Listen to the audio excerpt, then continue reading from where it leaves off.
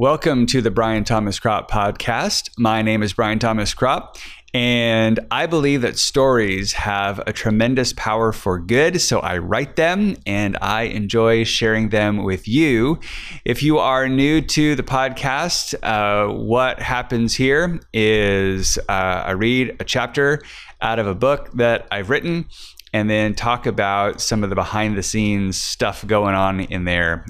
Many times you get asked the question of where do your ideas come from, or how do you write a story? And so hopefully some of that gets answered. To be frank, it's still a mystery to me, just a little bit, but it's fun to do, and I enjoy getting to share the stories with you. So I'm glad that you are here. We've been in my first novel called Showdown in the Yukon.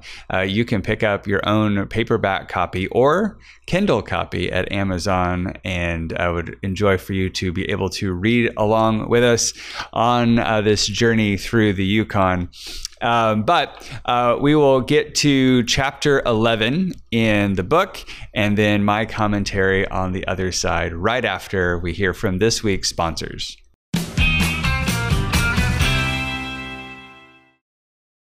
Chapter 11.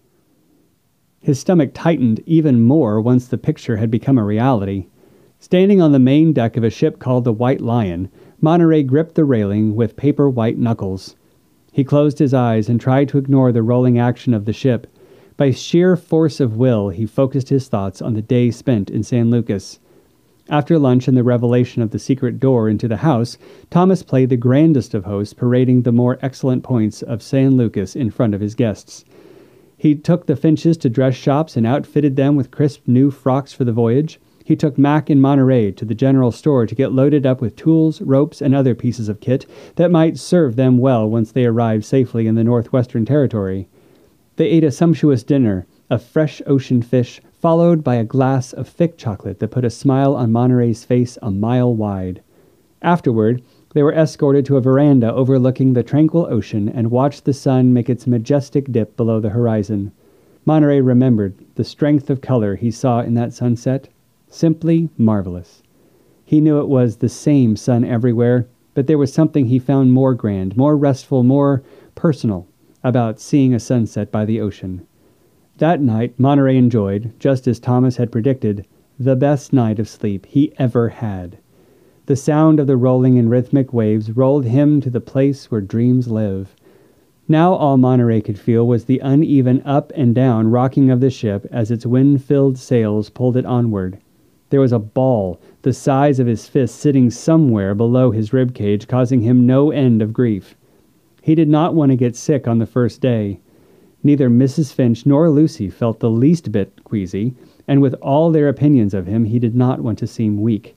But oh, how much better he would feel if he let that lead ball in his stomach out. "Chew on this," Max said, passing Monterey a gnarled, stubby stick. "What is it?" Monterey managed. "Ginger root. It'll calm your stomach." Monterey took the gift and bit off one end. There was spice in it, which hurt his mouth and made him burp. "Good. You're getting your color back," Max said after a few minutes. "In another few days you'll have your sea legs and you'll be as right as rain." "I suppose it's too late to go home?" Monterey asked. "Why ever would you say that?" Max said, his face the picture of confusion.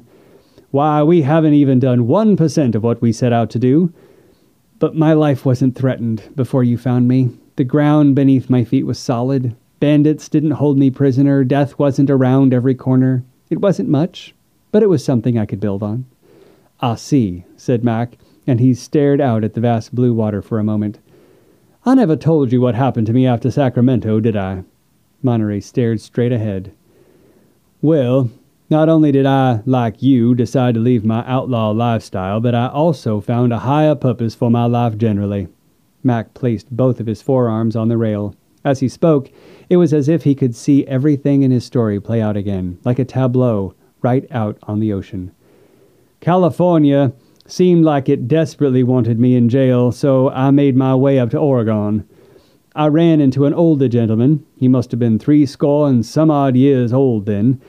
It was harvest time, and he needed some labor, As you might suspect, I'm quite unaccustomed to encouraging calluses on my hands. I've tried to avoid it whenever possible, but I thought it might do me some good. Back to the foundations of life, as it were, if I was serious about changing toward a more noble character. As it happened, I was not very good at my new chosen way of life. Not at first, anyway. This old man's expectation of his hired hands was not that we did our work flawlessly, but that we improved daily. The way he figured it, he was providing food, housing, and pay. The least we could do was make something out of that investment. Something, as you would say, we could build on. I tell you, every week was torture. I would sweat through my clothes, my body ached all the time, sleep eluded me.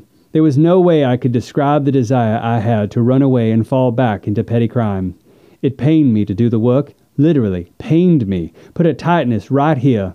He placed his fist over Monterey's heart. Monterey closed his eyes and willed the ball in his stomach to stay down there. But I knew, Monterey continued, I knew I wanted to be different. I just was so bad at being different than I was. I tried. I tried like I've never tried anything, but one night I figured I'd had enough. I decided regardless of this man's endless patience and kindness to me, I was going to run out on him, dishonor my commitment, and seek employment elsewhere. I also figured I would need walking around money, so I made a few of the more exceptional items of the house my personal property without permission. I had placed my hand on the door when I hear him clear his throat behind me. I turned to face him. I don't know what he's going to do. I don't know what I'm going to do. I tell you, it felt just like every other time I've been nose to nose with the law. Just like. He takes a step towards me and he says, "If you want to leave, I'll not stop you. But if you want to make something of yourself, really make something of yourself, you won't find it on the run. You'll only find it by the sweat of your brow and the honesty of your word." I tell you, Monterey, I was cut to the quick. His words stuck like daggers to my heart. But I wish I had acted differently. But I turned that doorknob and I walked out. But even as I'm leaving, the man stops me a second time and says, "I know you picked up some of my fineries." I stopped dead in my tracks. He said, "But you forgot the best thing. I wanted to give you this as well." At this, Mac pulled a medallion from under his shirt. It was attached to a chain around his neck. The medallion had the imprint of a horse in full gallop. He says, "My father gave this to me when he stopped calling me a boy and started calling me a man. He said if I wore out after the first sign of pain, how was I ever going to manage true hardship?" You see, he was calling me forward, out of my old ways and into a new way, the way of men. That's what I'm calling you to, Max Sutherland. He placed the chain over my neck, and I've worn it ever since. He looked hard into the eyes of Monterey as he tucked the medallion back in his shirt. "I'm making the same challenge to you, my young friend. You can get stuck thinking life's too hard, or you can get honest with yourself and do the hard work of being a man." Monterey swallowed down another burp from the ginger root. "But you still walked away." Max stood up straight and stared out at the ocean. "I did no such thing. I'm proud to say I stayed. I returned what I stole. I fulfilled my commitment to my boss. I'm proud to say that experience, that crucible, was the best thing that ever happened to me. I want you to hear me clearly," he said, tapping the rail with his finger. "This right here, helping people like these ladies, this is my work in the world. This is how I say I'm sorry for all the crimes I've committed. And what I know about you, Jack Danvers, and what I've seen so far, is you don't have a calling. Yes, I came out of my way to find you. Because I was working that man's land, I knew you would end up like me if I didn't do something. I'm saying if you run from this chance to do something good with your abilities, you might keep running the rest of your life. Most likely, you'll end up doing more pickpocketing, and we both know where that life leads. However, if you stay with me and help these women, as uncomfortable as it might get, I think you'll see that more grandeur and flavor exists to living than you know. I also think you'll experience the kind of change you want but don't think is possible." Monterey swallowed hard to keep his stomach down. "You think if I go to the Yukon with you and finish this job, I'll be a man?" The whole thing sounded laughable. I'm saying, your calling is in pursuit of you. I saw it as soon as I laid eyes on you in that shabby lobby. You are moving toward the light. Don't move away from it. Monterey stared back over the endless ocean. The ball in his stomach grew bigger and heavier with each heave of the ship. Far off in the distance, a collection of dark clouds gathered and grew darker. What's that? He pointed. Looks to be a storm, Max said. This time of year we're bound to see a few on the way north. That was a nice story, Monterey said after a long silence. I'm so happy for you. The knot in Monterey's stomach cramped again. He took a big bite of ginger root and wondered if there was going to be enough of it to survive this adventure.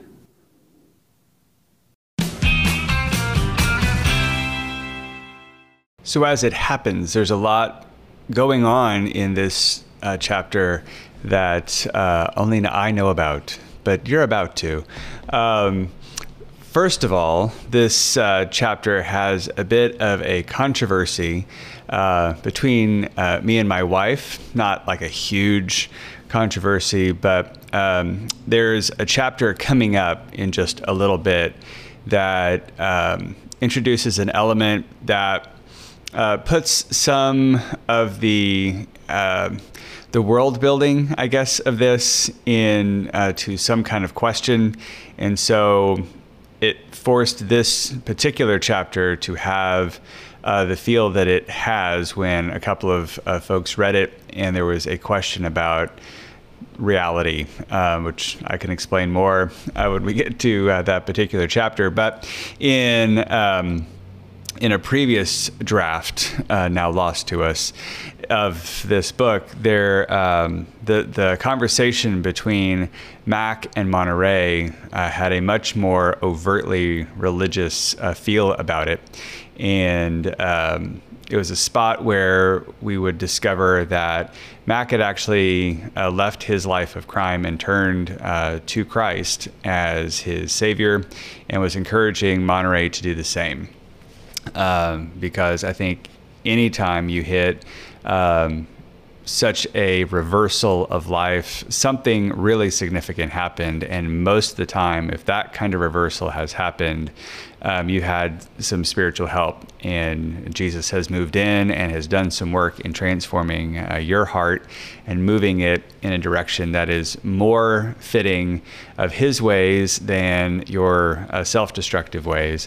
And so I stole a scene, I guess, sort of from another classical book called Les Miserables by Victor Hugo, where I guess it's sort of a soap opera, but there's a central figure named Jean Valjean who is a thief at the beginning of the book. His family is so poor that he steals some bread out of somebody else's house. He gets caught, and then he's sent away to prison to pay off his debt or just to pay off the crime. And then he gets let out, and one of the first things he does is he ends up at the house of a priest, a Catholic priest, and he sees all the nice things at the priest's house, and he steals some of the stuff on his way out. And again, he gets picked up because he's got stuff on him that says, I'm an ex-prisoner, and it finds out he gets taken back to the Catholic priest to say, like, did this guy stay with you? And I guess Jean Valjean had told some kind of story, like, no, I stayed with this guy, it's totally cool. So they take him back to the priest, like, this thief, did he actually stay at your house? And did he take these things from you? And the priest had every right to say, yes, he stole from me, and give him my stuff back. And instead, he takes some of the nicer things that Jean Valjean didn't take and hands that to him and says, hey, you forgot to take these too. I meant you to take these as well. And just this kindness. But then to say to Jean Valjean, don't take this lightly. In a sense, I have done you a kindness. Now you need to pay that forward and live your life differently. In a way, it's kind of a weak salvation scene in Les Miserables. He's essentially saying, I'm now claiming your life for Christ, and you need to change. And Jean Valjean does, and a lot of the rest of the book of Les Miserables is him living a more righteous life and trying to help people do that as well. So this was sort of my shorthanded and probably weak attempt at that kind of scene for Mac, that someone really can experience that kind of transformation. But other small Easter eggs in there that almost no one would know, particularly if you're listening to this, because the boat or the ship is called the White Lion, and in the book, the lion is spelled Lyon, and that's a nod to the county where my hometown is from in Kansas. It's Lyon County, and it's spelled with a Y. Also, I get seasick and car sick like nobody's business. So just to be able to have a character that sympathizes with that in Monterey as he's lurching up and down in the boat. Long time ago now, but my wife and I took a trip to Hawaii, and I've always wanted to see a whale, and there was a ship that would take you out on a tour cruise to go see whales. And of course we didn't see any, and I thought, well, I'll survive. It'll be fine. It'll be totally fine. It was totally not fine.